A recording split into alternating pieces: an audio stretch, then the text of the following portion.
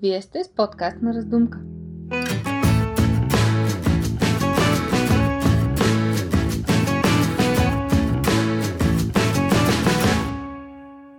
Здравейте! Вие сте с подкаст на Раздумка с мен Ива от Таратанци. В епизод 12 ще разберете как се става лазарка в село Бистрица. Лазаруването е специален момент в живота на всяка девойка от селото и дори бабите още помнят топли спомени от този обичай от своята младост. Чуйте сами от двете лазарки Ивайла Борисова и Моника Павлова, трудно ли се учат песните, как се шие автентична носия за празника и още. Приятно слушане!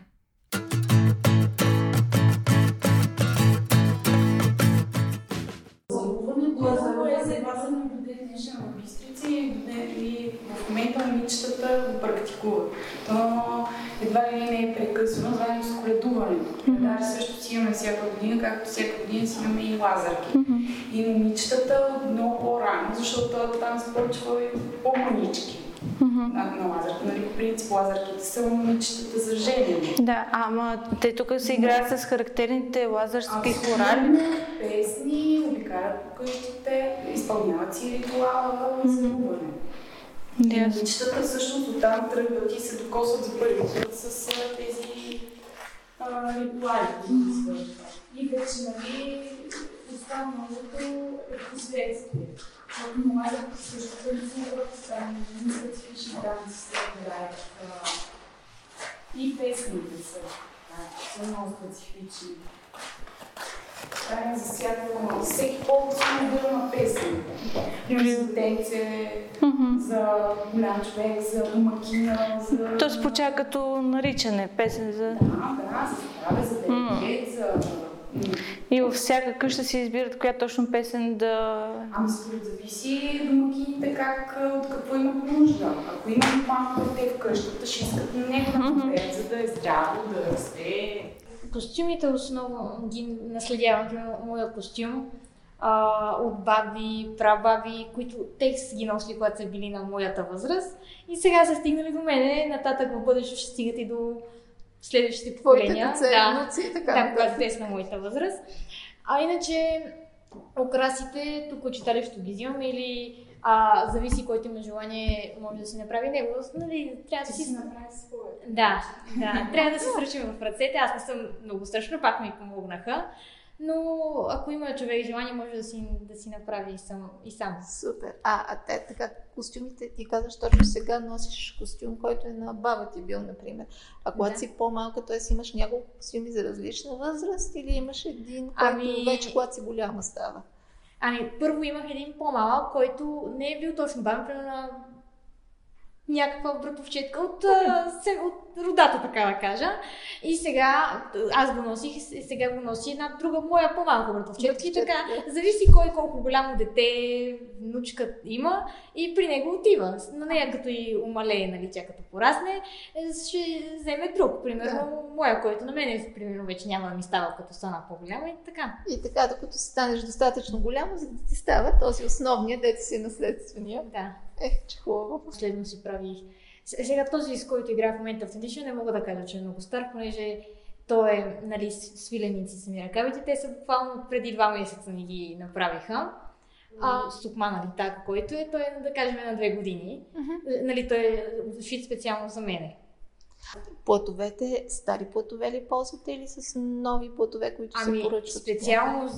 Специално за литака най-трудно беше да намерим плат. Първо ми правих един, но плата не беше като за литаки. Търсихме плат, даже една от бистришките баби даде на моята баба плат за литак. И с част от този плат направихме моя литак.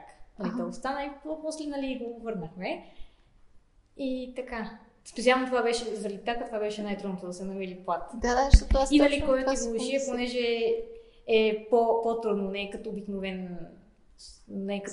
Те наборите. То не е набор, то се вклинява аз не знам как да ги кажа, защото те не се слага или не е тук. Защо слага този клин? Защото едно време, като ти ушият това и го носиш, докато не го скъсаш. И бременеш и то реално е трябва да бъде и широк, за да ти става и като си бременна. И след това, затова има едно, се прехлупва така. И то точно в тази част, където се е правило това вклиняване, за да ти става докато... Той за всякакъв размер става просто. Ами, защото не са имали пари. Един ти ушива ти, докато не го износиш, не спираш. Това имаш.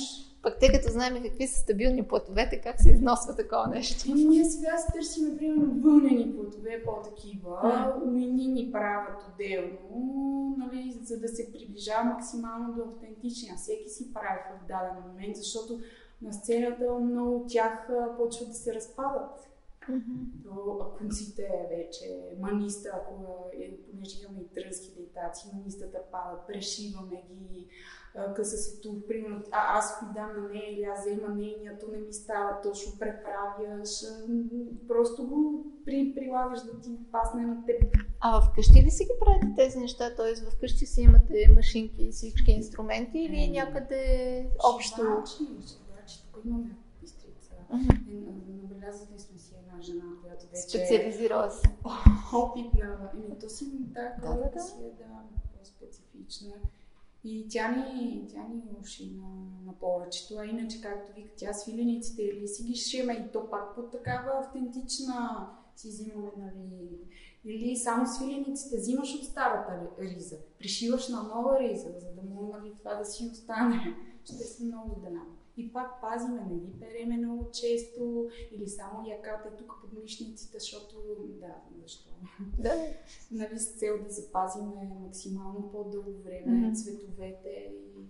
Има и много избелени, но да нищо не стават вече. Кой какво намери от бабите, взело, другото си го съчиняваме ние.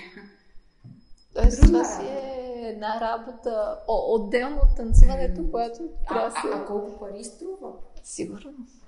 Значи това нещо, време да и шие жена, която умее да шие, да борави, нали, да по схеми. Един рак. Колко? 200? Над 200 лева е? Да. Над 200 лева, ако не и повече вече. Аз успях да си намеря автентични, нали, още не съм си шила за мене си, имам си автентични, но това е много пари. Автентичен плат да си намериш пак вече много пари, защото стана супер комерциално и те търсенето според предлагането. Колко повече се търси, цените се дигат.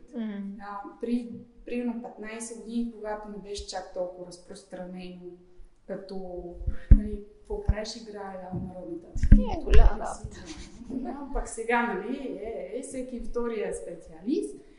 И почнаха да купуват автентични по край жеравна там това и цените почнаха от 50 лева сукмана, сега са по 500 и кусор. Аз направо като ги гледам, ужас. А те първа да си търсят, не знам, просто не знам, ако някой не им даде. Много пъти вече сме били лазарки, по-скоро трудно ни беше първите години, защото първо пеехме на един глас, а после ни научиха тук Ладина, ни научи, нали, вече пееме на два гласа. Има и трети глас, който първо предстои да учим. И като цяло това е по-трудно да ни се напаснат гласовете, кой глас пее. И специално мен ми е много трудно, защото когато пееш един глас, трябва да се изолираш от тази, която пее другия глас. Защото иначе се объркваш. Това е специално най-трудното. Иначе самото обикаляне и селото и нали, самия обичай, който, нали, правим, нали, обикаляме и на Лазароден и на Цветница, двата дни, не е трудно, стига да имаме желание. Значи за който има желание, не му е трудно. По-трудно е, докато ни се напаснат гласовете, но мисля, че ние това вече сме го, до някаква степен сме го владяли, така че не бих казала, че вече ни е трудно, вече е удоволствие. Първоначално наистина е трудно, но след като свикнеш, да. Ето, всъщност е подготовка. Колко седмици преди това се подготвяте? Зависи кога е. Тази година специално беше средата на април и ние почваме да кажем от януари-февруари месец. Веднъж два пъти в седмицата, дали тук или се събираме в някоя, нали, в нашата къща, в някоя от къщите на момичетата и пеем и така. А колко момичета бяхте тази година в групата?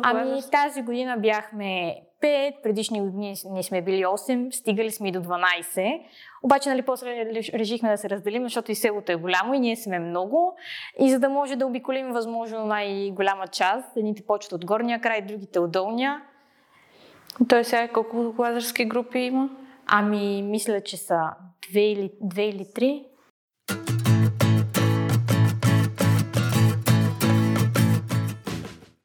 Благодарим, че слушате подкаст на Раздумка. С този епизод за лазарките завършваме поредицата, посветена на село Бистрица, и продължаваме нататък в своето пътуване из Шуфулка.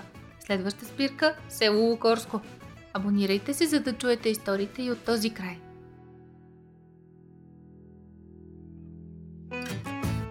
Слушате този епизод на подкаст на Раздумка по проект Танците от Шуфулка с подкрепата на Столична община.